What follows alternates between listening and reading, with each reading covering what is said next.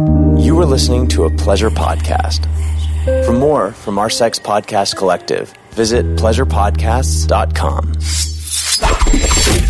Holly Randall Unfiltered is brought to you by Manscaped. Who loves balls in their mouth? I do. Who loves hairy balls in their mouth? Nobody. Which is why I'm in love with the new electric trimmer, the Manscaped Lawnmower 2.0, made especially for cleaning up unsightly man bush. Its revolutionary skin-safe technology won't nick or snag your nuts. So get yours at manscaped.com and use code HOLLY to get 20% off plus free shipping. That's manscaped.com and use code HOLLY for 20% off plus free shipping. Holly Randall Unfiltered is also brought to you by Adam and Eve. AdamandEve.com is like the biggest online superstore for all of your sex needs.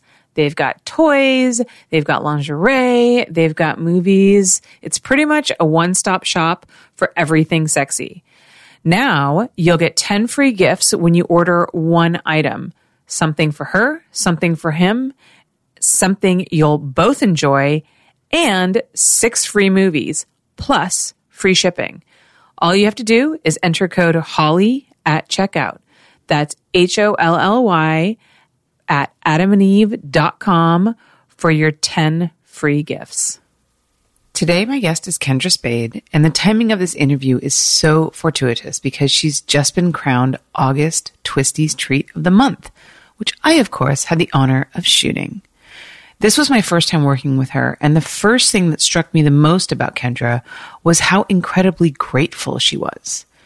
The way she expressed her excitement about shooting with me, about becoming Treat of the Month, there were times where she was almost on the verge of tears, and I could see how much it all really meant to her, which made me feel good, like really good. It's girls like Kendra who remind me that my job is to make these girls feel special.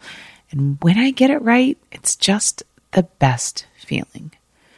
So that was my first impression from shooting with Kendra. But there's a lot more to her, which I, of course, would probably never have discovered if I hadn't sat her down for an hour to talk to her about her life.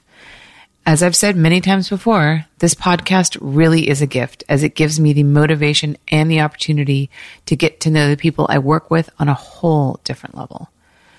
So what else did I discover about Kendra?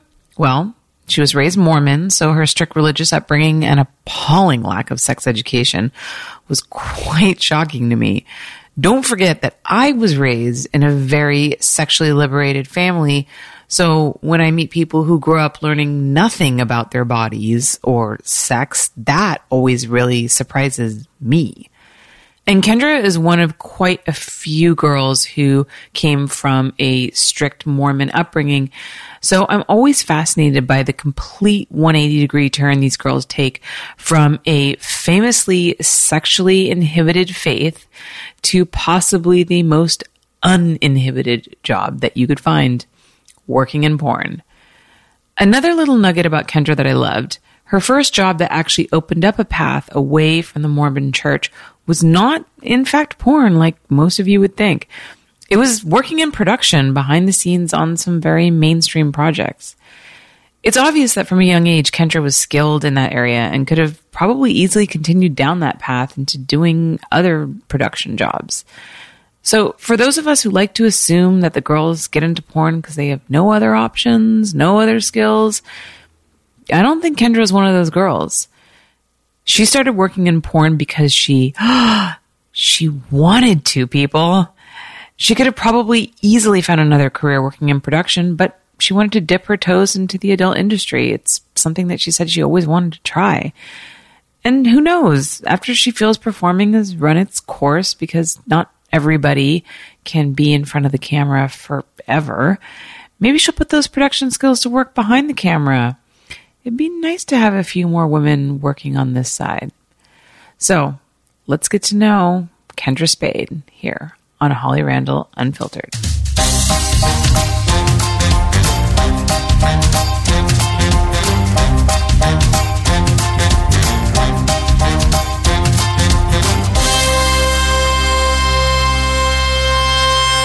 Hello, everybody. Welcome back to the show.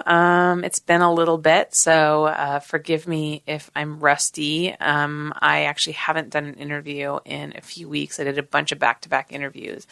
But today, I'm very excited to have Kendra Spade here to break me back in. Yay! How are you, Kendra? I'm doing really well. How are you? I'm good. And actually, we are going to, if you're a member of my Patreon, you'll kind of like pick up on this, but we're going to release this live feed on August 1st because at the moment it is July 26th and we're going to talk about a secret that isn't going to be revealed until August. And that is that Kendra is the next Twisties Treat of the Month. Yay! Congratulations. Woo-hoo. Thank you. And I, of course, had the privilege of shooting it. And I think, how was your experience? Because I think I did a great job. Just kidding. But seriously, like, how was it for you? It was really surreal. I remember when I've had like an interesting journey, like becoming Kendra Spade. And when I first met Spiegler, I remember, maybe when I first signed with Spiegler. So when I signed with Spiegler. Who is your agent for those of you who don't know? Yes. I had been talking to him for 6 months because when I first met him, he was like, you need to lose 30 pounds and you need to do this, you need to do that. So finally, it took me 6 months to do everything he wanted me to do. And he took me. And then I was looking at magazines and we were talking about girls that are like Treat of the Month or Girl of the Month or Penthouse Pet, whatever. And he's like, you'll never be one of those. You'll never have the look. And I just remember that like always resonated with me. I was like, always like, oh my God. And it made me insecure, and it also made me feel like I was never going to be good enough to do any of those things. So I was Girl of the Month for Girls Way in May, and now I'm going to be Twisties Treat of the Month for August. And that's like, I'm like, okay, I'm doing things. I'm not, I'm not totally like not cut out to do those things. So it's really nice. Oh, that's great.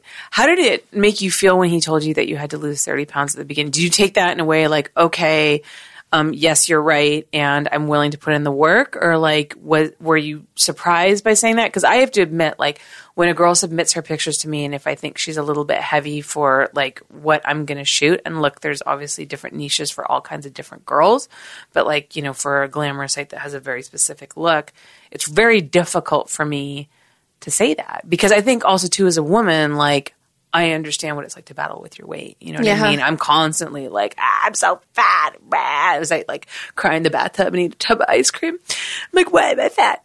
Which I know I'm not fat, but you know what I'm saying? Like, we're so hard on ourselves. So, like, how was that for you? And how was that journey of losing 30 pounds? Because that's a lot. I know. I know. I wanted to be a Spiegler girl so bad, and I knew he had a reputation for being really, like, hard. This is how it is. Like, you're going to do this. He doesn't he's not full. He doesn't bullshit you, that's for sure. I didn't want to be with anyone else, so I was just like, all right, let's do it. Let's go. So I got a personal trainer, and I went in, and I was like, let's go. I want to do this. And it didn't really start to affect me mentally, I think, until last summer when I was like, that's when I kept looking in the mirror and I kept seeing myself, like body dysmorphia.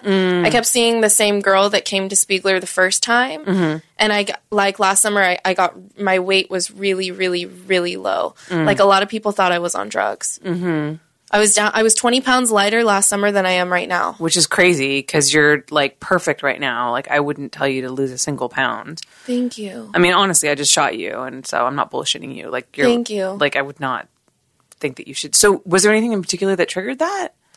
Or was it just... I think it was a combination of things. One, Spiegler, just the way that he's not a very... he'll never tell you that you're doing a good job. But he'll tell you if you're doing a bad job. Okay. And he'll always... I don't know, he kind of has like that tough love type of way about doing things. Yeah. So he would make jokes like, you're fat, you're chubby, you need to lay off the carbs, like, you need to hit the gym, things like that. And it started to get in my head because I don't know why it really just got to me so much. And then I was doing a lot of anal. And so then I would get into the groove of just not eating all day. And then it would be like 2 days. And then I was like, oh, I haven't eaten anything at all in 2 days. Wow. And it was just like that for months. Yeah. Yeah. No, I totally understand how you feel about that. It's really hard. We put a lot of pressure on ourselves to like look perfect as women and to be skinny, and it feels like that's like the most important thing all the time, you know? Yeah. And I think it's perpetuated also by social media. Like, doesn't help at all. Definitely. Just seeing skinny people all the time, and you're just like, do you struggle with like body dysmorphia in a way? I mean, being in front of the camera all the time, you know, it can be really hard. And it can be tough to, I think, not pick yourself apart. So do you ever feel like pressure to get a boob job or get like any kind of plastic surgery at all? No. That's good. Here's the thing. I know that as soon as if I do one thing, then I'm going to do all of the things. Yeah. So I think that's kind of what's holding me back from doing anything at all. Right. Of course I would I love the idea of getting a boob job. I love the idea of getting a Brazilian butt lift and filling in my hip dips or like doing everything, but getting my lips done, getting under eye filler. I love all of these ideas, but I'm only 21. Yeah. And my mom is 52 and she looks amazing. She looks like she's in her 30s. And my mom has never done anything at all. Yeah. She's never done night creams. She never like cares about wearing SPF or like she just looks amazing. So I'm like, I'm worried if I get to 52 and I do things now, then I'm not going to look the way my mom does. Yeah. And then I'm like going to regret doing stuff so early on. That's really great that like you have a positive role model like that. And I totally agree with you. I mean, I personally don't think you should get anything done, honestly. And I think sometimes when I see girls who are your age getting all this work done, it's just like, why, you know? And look, like I'm going to be 41 in a couple of months, and I've definitely like had little things done. Like I've had like filler under my eyes and like, you know, filler in my cheeks a little bit to like, but I'm aging. But at your age, I would have never considered those things. Yeah.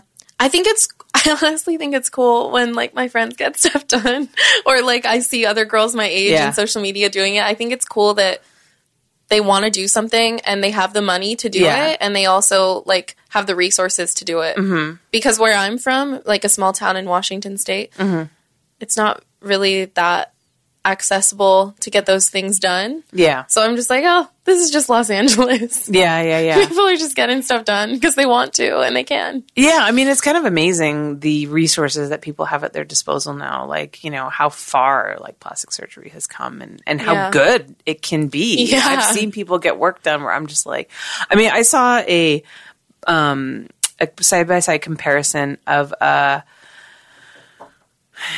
Khloe Kardashian, like before and after, like how she looks now compared to like when she started, and she looks like a completely different person. It's fucking nuts. It's nuts, but like not bad. I mean, clearly like she's a fuck ton of money, so she can get like really good work done. But it is kind of amazing now how you really can like change your entire look if you have the money. It's kind of nuts. Yeah. Something that also is a little bit non sequitur, but kind of related, is I've been reading this book. It's called How to Break the Habit of Being Yourself. And it's really interesting. You can pay money to change like all of these things on the outside, but you can also rewire your brain and change the neurons in your brain just by like creating new habits and teaching yourself to think differently. That is, oh my God, that is so absolutely true. And I've definitely experienced that, you know, with my like journey through addiction and trying to get better and working a 12-step program. Because you're right. Like you create these pathways in your brain depending on like how you think about things or the things that you do. And so when I was going through, like it's interesting. I look at my experience now and my experience last year. Like I had a really bad year last year and I was struggling with my addiction last year. And I have a friend right now who's going through like a lot of anxiety, and the things that she's telling me now I can so relate to because I did the same thing last year. But one thing that my sponsor had me do, which at the time seemed so stupid, was write a gratitude list every day. Every single day. Yeah. And I would text it to, and I had another friend who did the same thing. I would text her my gratitude list. She would text me one back. And you're right, because when you start to put that in your brain, you start to think about the things that you do have as opposed to the things that you don't have. It completely but you have to do it like consistently for a while, like creating a new habit. And it does absolutely change your perspective. It does. Yeah. And it's really, what is really cool to me is that even though last year was really hard for you, now you have that experience and that perspective to help your friend that's like going through something that's relatable. Yeah. So like everything you go through, even though it can be hard, it's like for a reason. And same thing. I thought about that too. And I remember thinking about that when I was going through it at the time. And I was like, all this pain that I'm going through right now, all this bullshit, like this is going to be ammo for me later. Like this experience is going to help me help somebody else. Like there's got to be like a positive side to this. Am I going to make you cry? Maybe a little emotional. Yeah, that's so true. So have you experienced something like that? Have you like had that journey where you've, your perspective has changed over time because of one thing or another? Yeah. I feel like there have been a lot of things in my life that have helped me, even though they were like really hard at the time. Like my mom is an immigrant. She's from the Philippines. And her mom was just like terrible mother. Absolutely terrible. And even now she's just a crazy woman. She's so insane. Yeah. And my mom, like just seeing my grandmother and seeing how she parented my mom and then like still continues to be around, she was just like not there for my mom. So my mom didn't really know how to be a mother either. And then my dad never had a dad. So he doesn't really know how to be a father. So neither of them had good role models. Not like they had the best intentions. Of course. But they just didn't really parent my siblings and I, and there's 6 of us. My siblings have another dad or a different dad than I do, but my dad is their stepdad and he was around for a lot of their life. And we just were kind of like on our own. Yeah. Like we did a lot of things on our own and our mom was never emotionally available. And so I went through a weird time in high school because I didn't want, all my friends had a mom that was always there for them. And I didn't want my friends to think that my mom wasn't there for them. So I would make up stories and like be this other person that had parents that were always there for me. And I would pretend like my mom cared about my grades, but she didn't. And that would like make me like work harder in school because I wanted people to think that my parents were pushing me even though they never did. And I think that lack of parental figure in my life really helps me understand my roommate better, Gia Durza, because she's been through similar emotional experiences, even though our circumstances were very different. So we're able to relate, and I'm able to be there for her on that, and she's able to be there for me. And I'm also able to be there with my siblings who've been through a similar struggle. So I don't know. That's just one of the many things that I've... Well, it's really amazing that you've taken that and you've actually like turned it around and you've become more self-aware because of that. And it seems like you've used that to like help you like navigate your life, like, I mean, most people wouldn't, most people would be like, my mom wasn't there for me. Like she sucks. They wouldn't be like, oh, my mom wasn't there for me because she didn't learn from her mother. You know what I mean? Yeah. It's like you seem to have like a better, more encompassing view of like the entire situation as opposed to just like playing the victim. Yeah. Which I think is really great. Thank you. I hate playing the victim. Yeah, because it's not going to get you anywhere. No. You're never going to grow. Yeah. You're never going to, Yeah.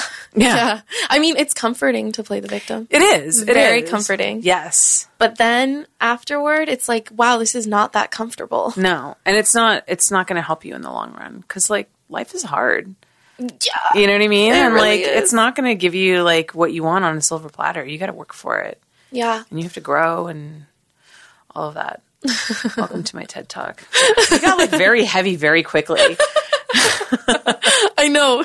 We started with eating disorder. Yeah. Wow. Plastic surgery. What other really depressing shit can we talk about? Oh my God. I do actually want to ask you about your upbringing though a little bit more because I had you do like a little mini interview on set. Yes. And for my Patreon members, and we talked about how you grew up Mormon and how you had like no sexual education. So can you elaborate on that just again a little bit for the people who are listening on the free platforms and didn't hear that interview? I mean, you don't have to recount it word for word. Yeah, I remember I was talking about, I had like my little tampon story. Yes. Where you didn't know how to put a tampon in. Yeah, I literally, okay, so let me start. I grew up in a Mormon household because when my mom was in the Philippines, she was Catholic, and then she met Mormon missionaries and they converted her, and then she came to America and was still Mormon. And then she went down a long journey, and then she eventually had me. And can I ask you just a quick question that's like not really relevant, but I'm just curious? Yeah. Has she ever seen the Book of Mormon? The musical? Fuck no. Have you seen it? No, I want to. It's so good. It's about missionaries. I know. It's about Mormon. I'm just curious. I have friends, like Mormon friends, that have seen it and they love it. Yeah. Because they're not really that Mormon. But a lot of like hardcore Mormons, they hate it. They hate that. But you know that kind of humor, they don't think it's funny. But you know what's funny, actually, what I noticed is in the playbill when I went and saw it, they have an ad for the Mormon church in there. It's saying like, okay, you know, now get to learn like what we're really about. Like they paid and took out a fucking ad. I believe it. In the playbook for the play, which I thought was actually really clever. Yeah, the Mormon church is very rich. They have a lot of money. Yeah. They even built a mall in Utah with their tithing. Wow. Because all Mormons, they pay 10% of their income every month.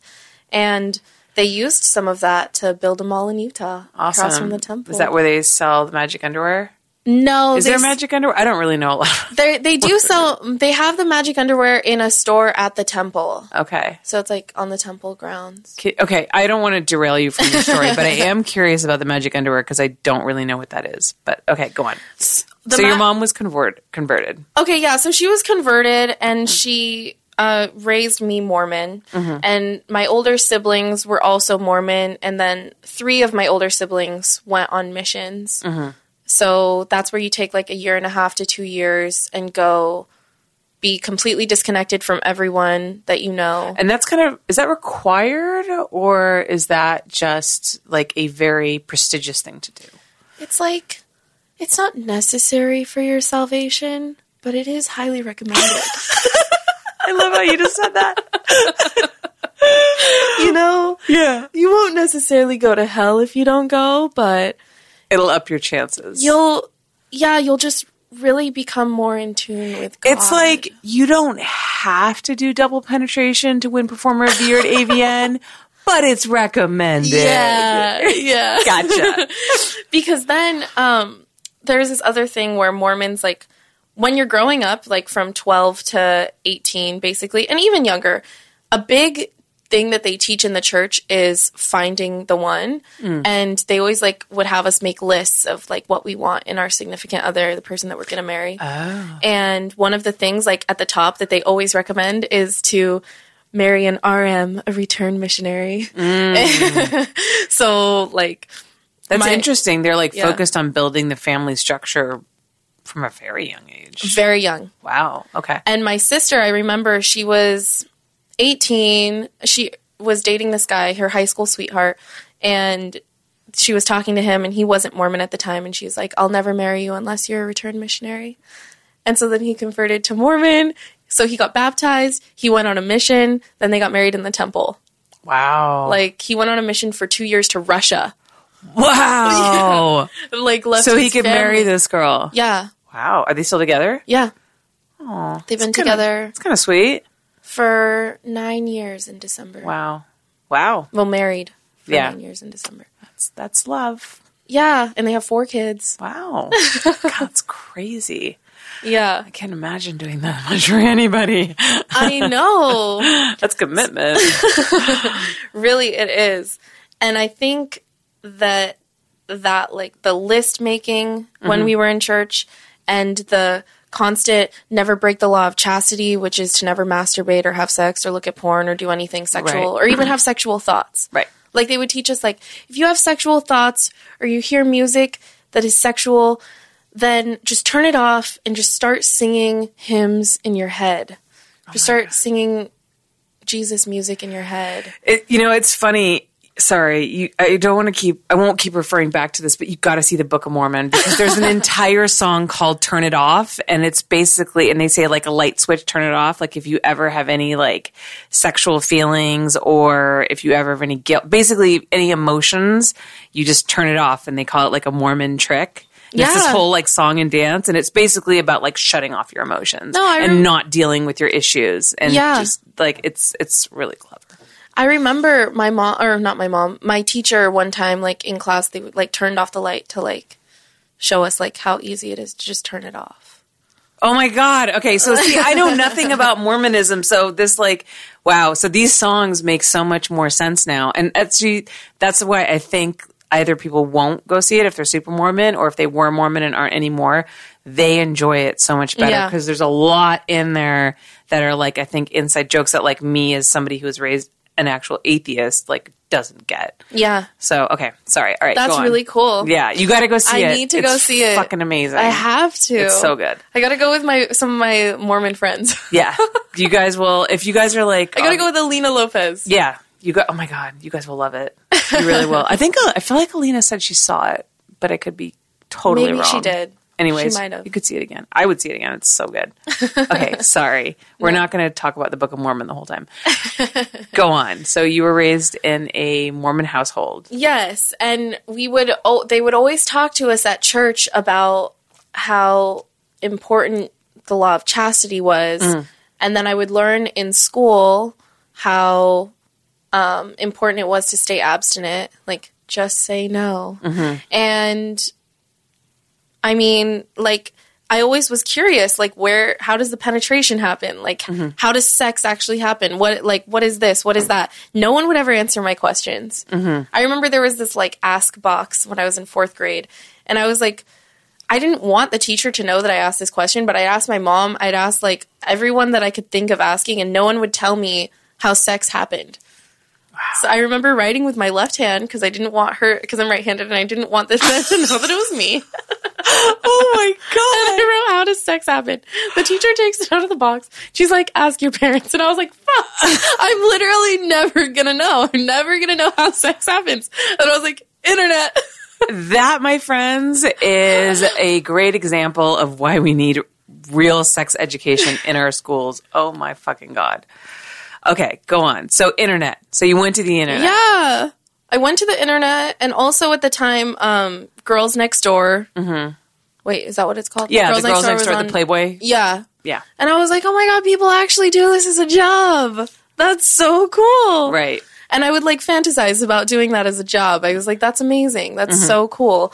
And I also loved that there was like this one girl, and she was like, yeah, my family disowned me. Like, they hate this. And I was like, yeah, I want to do something that my parents don't want me to do. Yeah, I want my family to disown me. That sounds awesome. Well, because they never told me what they wanted me to do. Yeah. So I was like, let me get your attention. I'll just do something you don't want me to do. Right. And, like, I don't know. It just... I also had, like, a childhood. I was sexually abused when I was a child. So I was already curious because that door had been opened in my brain when I was very young. Yeah. So I just went through life not knowing as much about sex as I wanted to. Well, my childhood, not knowing as much. Well, I mean, I know. And what an incredibly confusing... Well, first of all, obviously being sexually abused as a child is fucking horrible, no matter what way you cut it. But then combine that with, like, complete lack of sexual education, and nobody will talk to you about what sex is. That must have been insanely confusing for you. So confusing. Yeah. Really confusing. Yeah. So by the time I was 13, I lost my virginity. And how was that? Like, was it with somebody you were dating? Was it with someone you didn't know very well? There was this boy that sat next to me in a leadership class. And, like, I was always the most, like, annoying, uppity bitch in class. One, if anyone needed the answers to something, I always had them because I just always knew. And I always studied. And like, in middle school, people were always like, oh, we can just ask her and she'll know. And I was always the first one to raise my hand. And then, like, the teacher would never call on me. And I would always get so pissed because the teacher knew I already knew. Yeah. And so I would piss this guy off that was sitting next to me. And he would piss me off because he was so stupid. And I was like, you're so dumb. Stop talking to me. And my teacher, she would always place me next to him because she knew it was like a challenge for me. And that was like one of her ways to challenge me. Interesting. Well, he broke up with his girlfriend at the time. I was 12. He was like 14, I think, or had just turned 14 in 8th grade. And I was 7th. And he was like, I want to make her jealous. Will you be my fake girlfriend? And I was like, absolutely not. Fuck you. You're weird. Like, you're stupid. But then, like, he convinced me. He was like, come on, just be my fake girlfriend. And he would text me, and we would play Xbox together after school. Whatever. And then eventually we were, like, fake boyfriend and girlfriend. But then over time, he turned into my real boyfriend. And I had never kissed anyone. And, like, he was my first everything, basically. Like, we held hands, we kissed, and then we started doing everything when I was in 7th grade at the end of the year, and he was in 8th grade. And so then, eventually, I was like, let's have sex. And he was like, let's have sex. And so we did.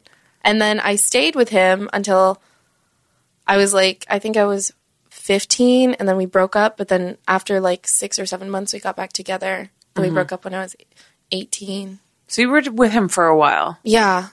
Okay. Well, I mean, that's good, because I remember I lost my virginity to this guy who was he was the worst. He was so mean to me.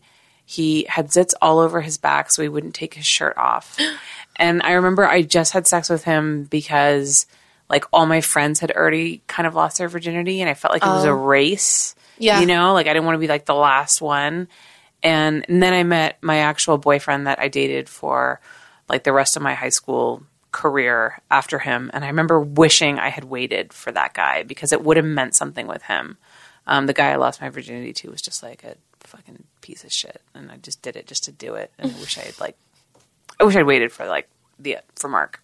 Was my high school boyfriend. But whatever. Anyways. I wish I had waited too. I wish that I hadn't had sex with him because I believe that the reason why I stayed with him is because while I was growing up, all of that hammering into my brain about how the person that you have sex with is the person you're supposed to marry and have children with really stayed with me. Yeah. And I thought that I was going to marry him. I thought I was going to be with him forever. It sounds like it really encourages like emotionally stunting people. Yeah. Yeah. Definitely. So then how did you end up working in the adult industry? How did that lead into that? It's kind of an interesting story. It's like a long process. So I've always been smart, and I've always been like technologically advanced because I was born in 1998, and we've always had computers at our fingertips. Oh my God. And sorry, I just graduated high school in 1996, and it's just like every year people are like younger and it's okay. It's fine. It's not about me. Go on. Well, you don't look like you graduated in 1996, so that's all that matters. That's all I needed to hear. Go on. But anyway, I've always been advanced, and I have older sisters that have friends who were always around. So they always knew that I was smart, and one of our friends has a production company. And when I was 15, she was like, do you want to come up to Seattle and work with me for this event and do video? So I was like doing a camera and or filming a dance competition. And she was like, it's pretty straightforward. I think that you could do it. And I was like, okay. So I went up and I worked with her for a weekend. And then she was like, oh, you're actually really good at this. And I was like, thank you. I like the way that you run your business, but I think that you could be doing this, this, this, and this differently. And she was like, you do? And I was like, yeah. And she was like, okay, come and work with me in California in like 2 months. Or no, first it was Portland, and then it was California or something. So I worked with her for a few more events, and then she was like, what else do you think I could be doing? Like, what do you think about this? And so I just like would give her my tips. You're 15 I was 15 at the time. Jesus Christ. And then I turned 16. So like I was just working with her, and I was like, oh, you could be doing this differently, or have you ever considered using these applications, or doing this, or bringing in these? And she was just like, oh, and eventually all of the suggestions that I made upped her yearly revenue by $100,000. So then she's like, okay, we're serious about working with you. Like, let's bring you in for doing more things. And then I was like, soon she was letting me manage the events, and she was like giving me more responsibilities. And When I was 18, I went to a semester of college, and I was in Washington, D.C. with them at an event, and it was like we traveled all over. We went to Chicago, different places in Canada, different places in the United States, Hawaii, Mexico, and she was like, you know, you could work with us in Long Beach. You could move down there and do community college down there. It's way cheaper than in Washington. And I was like, yeah, let's do it. So right after our event in Washington, D.C., I moved to California like 2 weeks later. Wow. And started working with them full time. Right. In Long Beach. And I was just living with her and her husband and her child. And eventually, we weren't working as much as I thought that we were. And also, I wasn't digging working with them anymore. And I don't think she was digging working with me anymore either, because we were living together. And I was going to say, like, that's it was tough. Such a headache. Yeah. She was like, what else can you do? Like, what else should you do? So I was like looking for jobs, and I was about to start going to school, and I got this waitressing job, but then I didn't want to do it. And it was just like, I don't know. So then it was Easter, and I was driving to San Bernardino to be with family. And I saw this billboard for strippers, like Hot Girls Wanted type ad. And I was like, oh, I forgot that porn was shot here in California. I forgot that there are strippers. And I was like, well, I can't dance, so I can't be a stripper.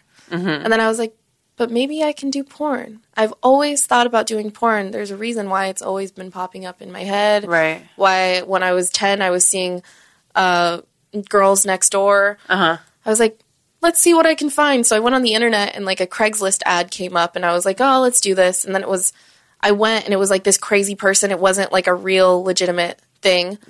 On Craigslist? Yeah. No way. Oh my God. I didn't know where to go. I didn't know where to go. I know. I'm sorry. Everybody, like, I can't tell you how many girls I've interviewed who've like Craigslist. I mean, yeah. But I knew about Asa Akira. I knew about Christina Rose, and I knew about Mark Spiegler. But to me, in my head, they were unattainable. I didn't think that there was any way that I could get in with them. And I thought you had to be like handpicked by Mark Spiegler to be a Spiegler girl. You kind of do. Well, he doesn't scout girls. Right. Girls scout him. Yes, but like he chooses whether or not to represent Definitely. you. Yes. So then I was like, well, that's not going to happen for me. But so then I went on Craigslist again, found another ad. Actually, I responded to like two other ads. And then the third ad that I responded to was with Net Video Girls. Okay. And I worked with them for the first time. And then I worked with them for like 20 scenes. And then by the time after my first scene with them, I called Mark Spiegler because I realized that I could, because his phone number is on his website. Yeah. He told me to lose 30 pounds, told me to do this, this, and this, and call me when I was done with Net Video Girls. And then had you signed a contract with them? I didn't sign a contract with them, but they wanted me to work exclusively with them. Okay. So there was no contract. So it was like a handshake contract. Okay. But then eventually by October, so that I did all that Craigslist stuff in June. And then by October, I was with Spiegler. Wow. So that's kind of how I ended up here. All right, we're going to take a quick commercial break, and then when we come back, I'm going to ask you a little bit more. I want to hear about like your first scene. That's always like a good curious question that I have, and then we're going to talk a little more about Kendra Spade and her journey. Let's do it. Okay, we'll be right back. Over 20 years in the adult industry, and I've seen a lot of naked people. In my line of work, making sure your private parts look their best is absolutely required. An unmanicured man bush is a huge no-no, whether you're getting naked in front of the camera or just in front of your sex partner. However, the landscape of male genitalia can be tricky to navigate, which is why I'm loving this new trimmer, Manscaped. The Manscaped Lawnmower 2.0 will not only get you cleaned up without nicks or snags, but it also comes with an anti-chafing ball deodorant and moisturizer. My boyfriend just used it, and let's just say it was lovely. This is the perfect gift for your man. Or, if you're a man, treat yourself to this revolutionary new electric trimmer. Go to manscaped.com and use my code HOLLY to get 20% off with free shipping. That's manscaped.com, manscaped.com, and use my code HOLLY to get 20% off plus free shipping. You won't regret it. Okay, so we're back. So Kendra, can you tell me about your first scene that you've ever shot? Because I feel like that's always like an interesting story. So it's really interesting because I guess for the first like year of my career, I didn't feel like the first scene that I shot with Net Video Girls was actually my first scene. Because I worked for them for 20 scenes and they were always like, this isn't porn. This isn't like it is porn. It's a pornographic thing, but it's like, you don't really know that it's porn. Your character's not supposed to know. And also, I just didn't feel like after I started shooting other porn, it just didn't feel like the same experience that I have on other sets. Because Net Video Girls is so different. They only work with amateur girls. Mm-hmm. So the first thing is that the ad that I responded to on Craigslist actually wasn't posted by Net Video Girls. It was posted by Ideal Image Models. Okay, yeah, I know who they are. And so they posted it, and then the guy that I was in contact with, I didn't realize that he was actually going to be the talent. And he didn't make me feel like he was going to be the talent either. And he was like, he drove, so I met him at this place, and then we drove from where we met to the actual shoot. And the entire time that we were in the car, he was referring to the male talent as a third person instead of referring to himself. Oh, that's weird. Isn't that so weird? Yeah, that's really weird. And so I didn't even realize that I was actually going to be having sex with him until, I don't know, like 10 minutes before we started shooting. That's weird. I'm sorry, that's fucking weird. Really, really, really strange. Yeah. Like, to be around this person for literally hours before you start shooting and then to know that he's your talent, like, that's so weird. I feel like it would have been so much better for him to reveal that he was the talent at the beginning, besides just being, like, I feel like that's the obvious thing that you should do, but also, too, like, you guys could have a conversation about how you felt about doing the scene, like, what your experience was with sex, what you liked, what you didn't like. You know what I mean? Yeah. Like, he could have used that time to make you feel comfortable having sex with him. Yeah. But instead he pretended like that wasn't him. That's so bizarre. I think maybe for production value or, like, for the way that it looked or they actually wanted me to be a little bit uncomfortable. Because now when you see the scene back, I look weirded out. I look like what... Because, like I said, remember when I said that I saw the ad for the strippers and I was like, well, I can't dance, so that's out. I really can't dance. And I remember they had me up against this wall and they're like, okay, you're auditioning for a music video. And I was like, I would never do this. I can't dance. And they're like, show us your best moves. And I was like, I don't have any. In my head, I was like, I don't have any fucking moves. Yeah.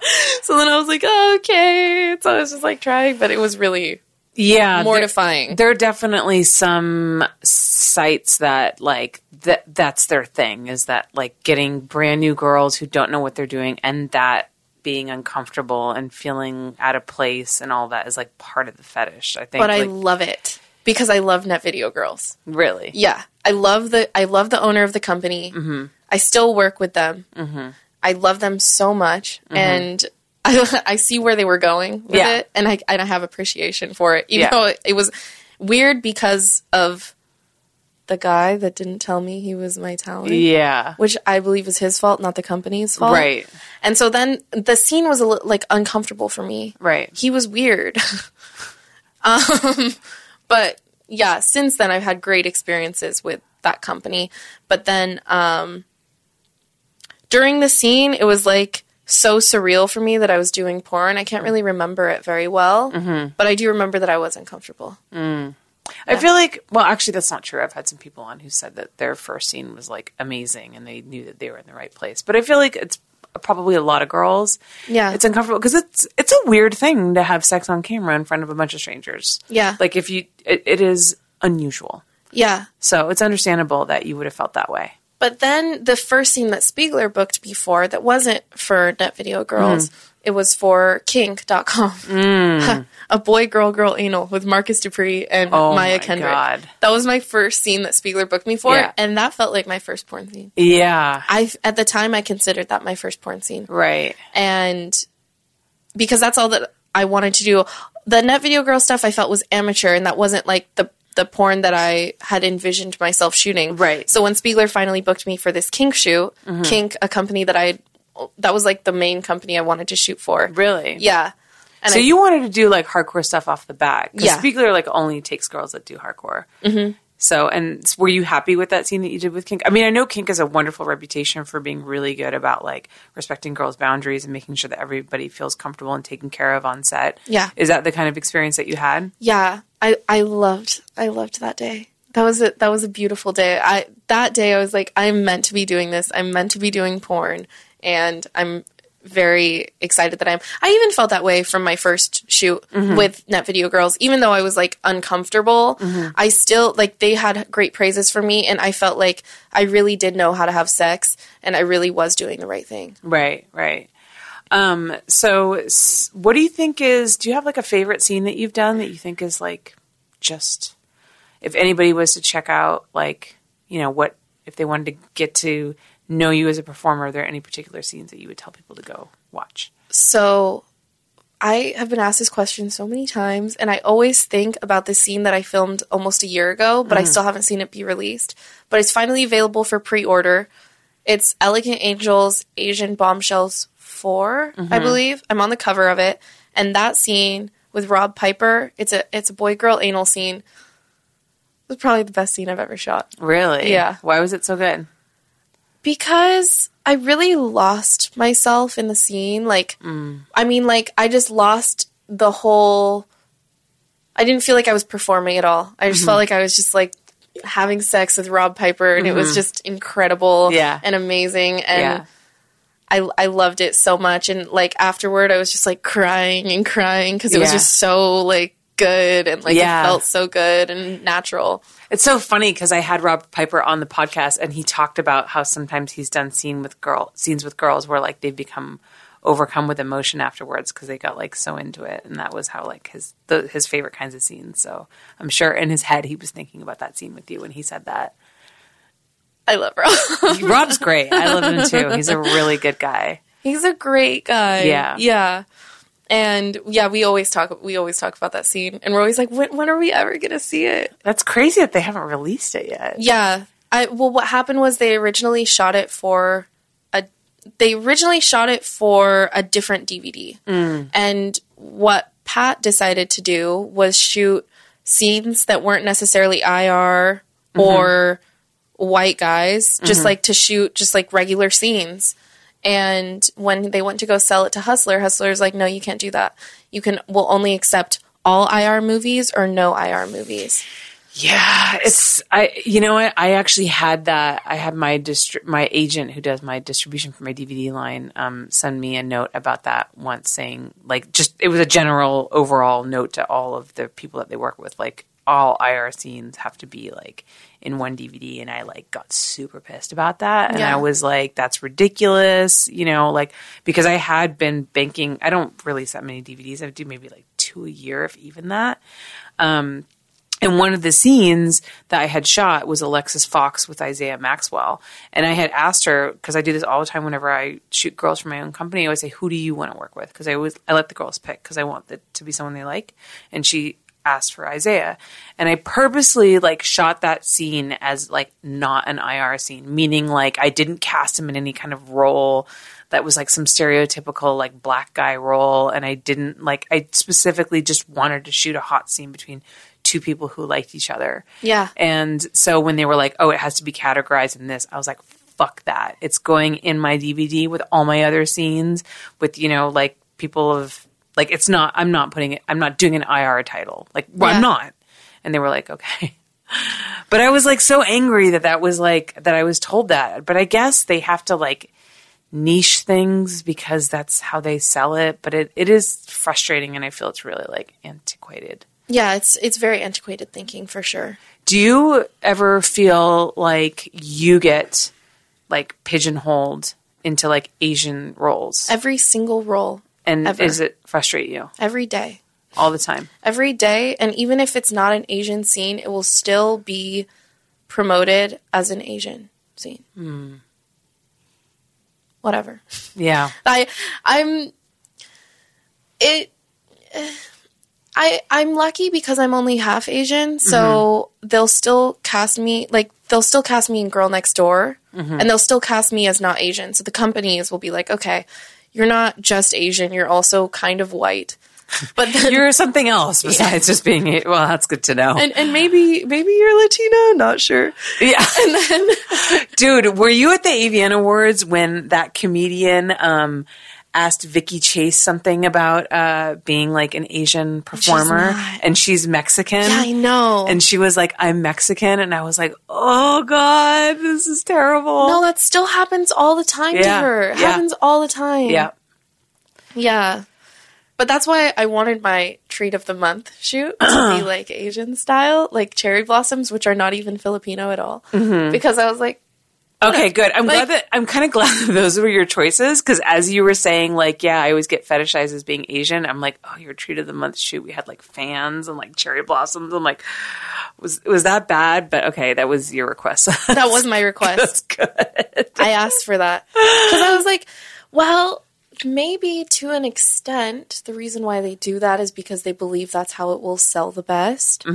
Maybe I can just embrace who I am. Yeah. I mean, it was, I don't think we shot you like super in like an Asian way. For me, like when I was presented with the concept, it was like Kendra wants a lot of flowers and a lot of color and very like romantic. And I was like, okay, this is great. So I didn't even really think about that honestly, I didn't really think about it until you brought the fans out. And then I was like, oh. But then I was like, Yes. Yeah. Oh my God. That was a fun shoot. Yeah. I loved it. Yeah. And the girl was, that was interesting too. Remember when the drive there and it was like so foggy and overcast? Yes. And yeah, we all thought we were going to drive off the road. I know. Yeah, that was gnarly. Gia still doesn't drive. Uh-huh. And like I have to teach her how to drive. And like she's like, I don't want to learn how to drive if I have to do stuff like this. I was literally looking at the GPS to know when the road would turn. Yeah. It's really funny because that day was really overcast, like, I mean, obviously all over Malibu. And that day there was a bunch of girls who shot a movie for, I want to say it was maybe Sweet Sinner. And I know Alexis Fox talked about it, and who else there was someone else, and they all told me about that day, like trying to drive home in the fog, and it was so crazy. And it was the same day that we shot our scene, and I was like, yes, we experienced the same problem with the fog and like not being able to like see off the side of the road and stuff like that. So it's kind of funny. It was like, that was a day that like a lot of people had problems driving in Malibu. Yeah. So we weren't the only ones. What you'll do to make a porno? Hey, I mean, what are you going to do? Like, I'm sorry, I can't come to work today. The road's foggy. I'm not going to make it. Like, you can't do that, especially if you're a Spiegler girl. Like, no fucking way. You got to go. Yeah. Just look at the lines on the road and just drive slow. That's all you can do, Exactly. It is what it is. So how long have you been in the industry now? I started with Net Video Girls in June 2017. Okay, so like 2 years. Yeah, but technically I didn't start with Spiegler till like Halloween 2017. Okay. So I think that's when people generally recognize me as beginning in the industry. Right. And how has the whole journey been for you? Like, is there anything, I mean, I know you're only like about 2 years in, but is there anything that you know now that you kind of wish you had known at the beginning? Is there anything that like you've learned from the industry that has impacted you? There are definitely things that I want girls to know when they're beginning, but there is nothing that I wish I could change. Right. I think that it's really important not to shit where you eat. I wish I would have known that before. You mean dating in the industry? Yeah. Yeah. Because Spiegler really drilled that into me. And I was like, yeah, I'm only going to listen to you, Dad. Like, I promised. Yeah. But then I didn't. And I was just like... But on the flip side of the coin, and we won't go into detail, it's hard to not date in the industry because first of all, those are like all the people that you spend time with. And there's a camaraderie between performers because we're all kind of the black sheep of the entertainment industry and the stigma of doing porn. And especially I think dating, I'm sure it's probably difficult to date people outside of the industry because a lot of guys can't handle what you do for a living. Yeah, I think it's even harder to date outside of the industry than it is to date inside. Absolutely. Yeah. There's pitfalls on both sides. Mm-hmm. Yeah. only dated one person in the industry, but he was a writer for AVN. We're still friends, actually, but otherwise I've never dated in the industry. But it's different for me because I'm, I work behind the scenes. I think being a performer, it's a completely different story for you. I mean, are you trying to date at all, or are you just like not even about that? No. I have a date at the gym. No. I want to ask you too about your technical skills and know-how, because you mentioned earlier that you were doing camera work for this production company. Have you ever thought about doing camera work in porn? Have you thought about moving behind the scenes at all at any point? I was also doing video editing in Premiere, so I know how to use Premiere. Okay. For wedding videos. Yes. I don't think I will be performing forever, but I do think I will be in porn forever. Mm-hmm. I definitely think that I'll transition to behind the camera. I do shoot my own content, and I do Snapchat or whatever. Yeah.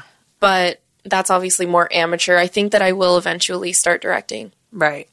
I will just say, right now, that there is a big need for camera operators in the adult industry. I know that a lot of people are low on that. So I feel like there's definitely room for you in that arena should you want to take it. I know Mike Quasar complains that he has too much work. He's he has to turn down jobs all the time. Yeah. And I have people ask me to work for them, but I'm as a camera operator, but I generally don't. Yeah. I only direct and produce my own stuff. And I'm also I don't want to work more than 2 to 3 days a week. Yeah. Because, quality of life. And I got other stuff going on, like the podcasts and stuff like that. So I don't really have time I can't work 7 days a week just doing camera for people. Yeah. But I think that, should you ever want to explore that, I feel like people would. And also too, I think being a woman will be helpful for you, because it'll make a lot of girls more comfortable, and it's always nice to have more females on set. I think there's a lot of sets that could really benefit from having more women on set. Yeah. I think that eventually it's weird because my schedule's so weird, so I can't do everything that I want to do. Yeah, this is true. Being with Spiegler, you have to take a job if he gets a job for you. It doesn't matter what you have planned that day, which we were talking about earlier.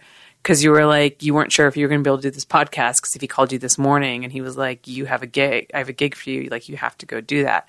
Which, as I was saying, I understand, because as a producer, this is why we love Spiegler. Because if we have a cancellation, literally he's my first guy that I call. I'm whoever Spiegler has, and if she's not shooting that day, she's available. I know I can rely on him. I don't need to call, because other agents have to call them and they have to try to reach the girl, even if she shows us off that day. Mm-hmm. They have to try to reach her, hope she answers her phone, because usually this is in the morning. She might be sleeping. She might have other plans. So it's going to take them an hour, maybe more, to get back to me. And I'm on set, paying money for this location, waiting to get a replacement. Whereas if I call Spiegler and he's this person's available, I'll have her to you in half an hour. I know he will. Yeah. Which is a godsend. Yeah. I found out I've been just chilling and found out you have to be at the airport in 1 hour. You're going to Vegas and you're not coming back until tomorrow. Yeah. That's how it is. Yeah. If you want to be a Spiegler girl, that's the rules. And everybody knows that going into it. But it's really nice. Yeah. It's really nice to make an an extra couple $1,000 without even expecting it. Right. It's crazy. Yeah. Where else can a 21-year-old make that much unexpected cash? Yeah. Where? Yeah. Yeah, that's true. And also to the independence that it gives you. That actually kind of leads me to my last question that I want to ask you, because this is something that has come up in other interviews. What do you think about the fact that some people think that the minimum age for doing porn should be 21, not 18? Because you got in before you turned 21, right? I got in a few weeks after I turned 19. So how do you feel about that? Because on the surface, I can see that, because I know a lot of young girls who have not really thought about what they're doing and what they're getting themselves into, because it is... this is going to affect you for the rest of your life, right? We all know that. Yeah. And they don't really think about it, and then they do it, and then they regret it.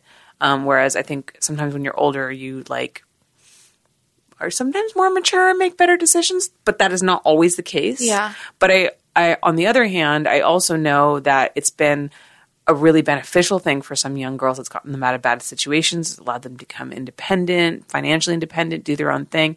And, you know, there are some girls that I know, 19-year-old girls that are more emotionally mature than some 30-year-old girls I know. So how do you feel about that, having gotten into the industry before you were 21 and being 21 now? Like, do you think that you would have made better decisions now at your age than you did back then? I'm tired of humans trying to protect other humans by making rules, legislation or laws or, you know, just everything like restrictions. I'm so tired of that because when I was 18, I knew more, like I knew more information, I had more information, and I was more emotionally mature and at a higher intellectual level than a lot of 30-year-olds, like you said. Yeah. So, like, and I've met 25-year-olds in porn that I think have no idea what they're getting themselves into. Yeah. I don't think that there should be any sort of age raise for the restriction of when you can get into porn. I think that if you get into this and you're not ready for it, that is a battle that you're going to have to fight on your own. Right. Like, there are resources and a lot of people want to help you and will help you, but we can't just be looking to make all of these rules for people because we know what's better for them than they know for themselves. If they make a decision that's going to negatively impact their life, they have to deal with the consequences. It's not our responsibility to look out and be like, oh, you're not going to be able to see the road, so no one can ever drive in the fog. Like, girl, look at that analogy you just pulled out of your ass right there. That was pretty impressive.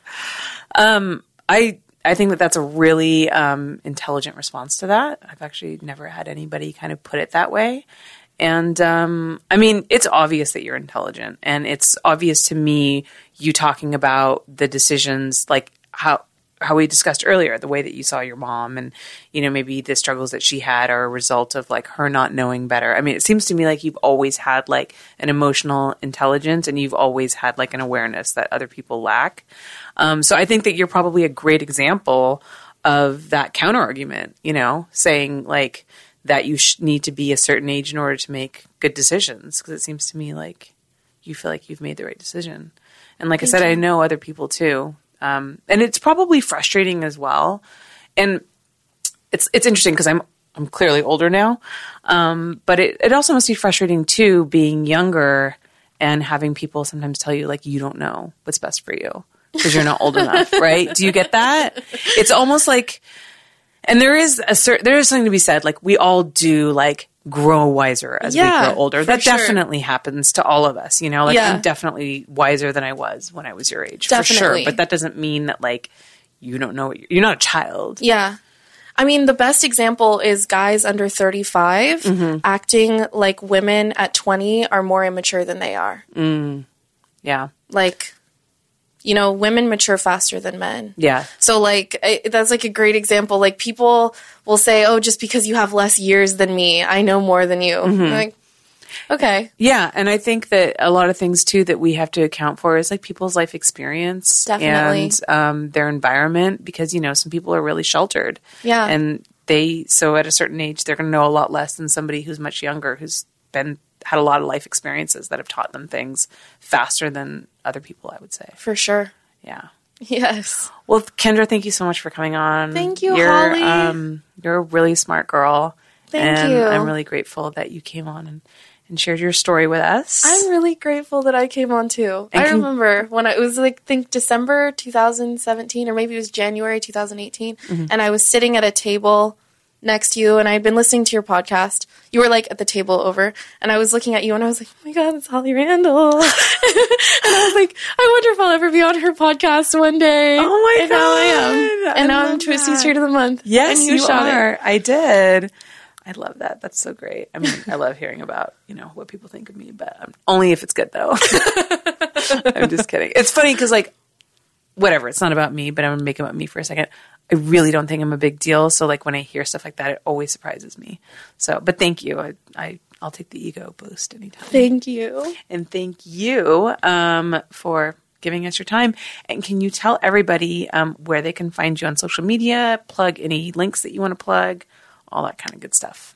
So my Instagram is KE Spade. My Twitter is Kendra Spade. You can add me on Snapchat at @Kendra, or you can buy my premium Snapchat at addkendra.com. Fantastic. And you guys can follow me at Holly Randall on Twitter and on Instagram. And obviously, if you want to support this podcast, go to patreon.com/Holly Randall Unfiltered. Thank you again, Kendra. Thank you guys for listening, and we'll see you next week. Thank you. Thank you guys for listening. Just your weekly reminder to join my Patreon to support this podcast. That's patreon.com/Holly Randall Unfiltered, where you get access to the live behind the scenes tapings of these shows, my new bonus podcast called My LA Porn Life, as well as behind the scenes exclusive interviews with some of your favorite stars. And also a second reminder to, rate me 5 stars on iTunes and leave me a review if that is the platform that you use.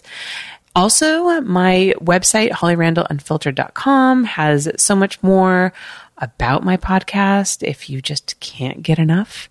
And also, don't forget to visit my website, hollyrandall.com, which is actually my membership site where I have a lot of sexy content going back over a decade. So you definitely want to go check that out. Next week on the podcast, I have Carmen Karma.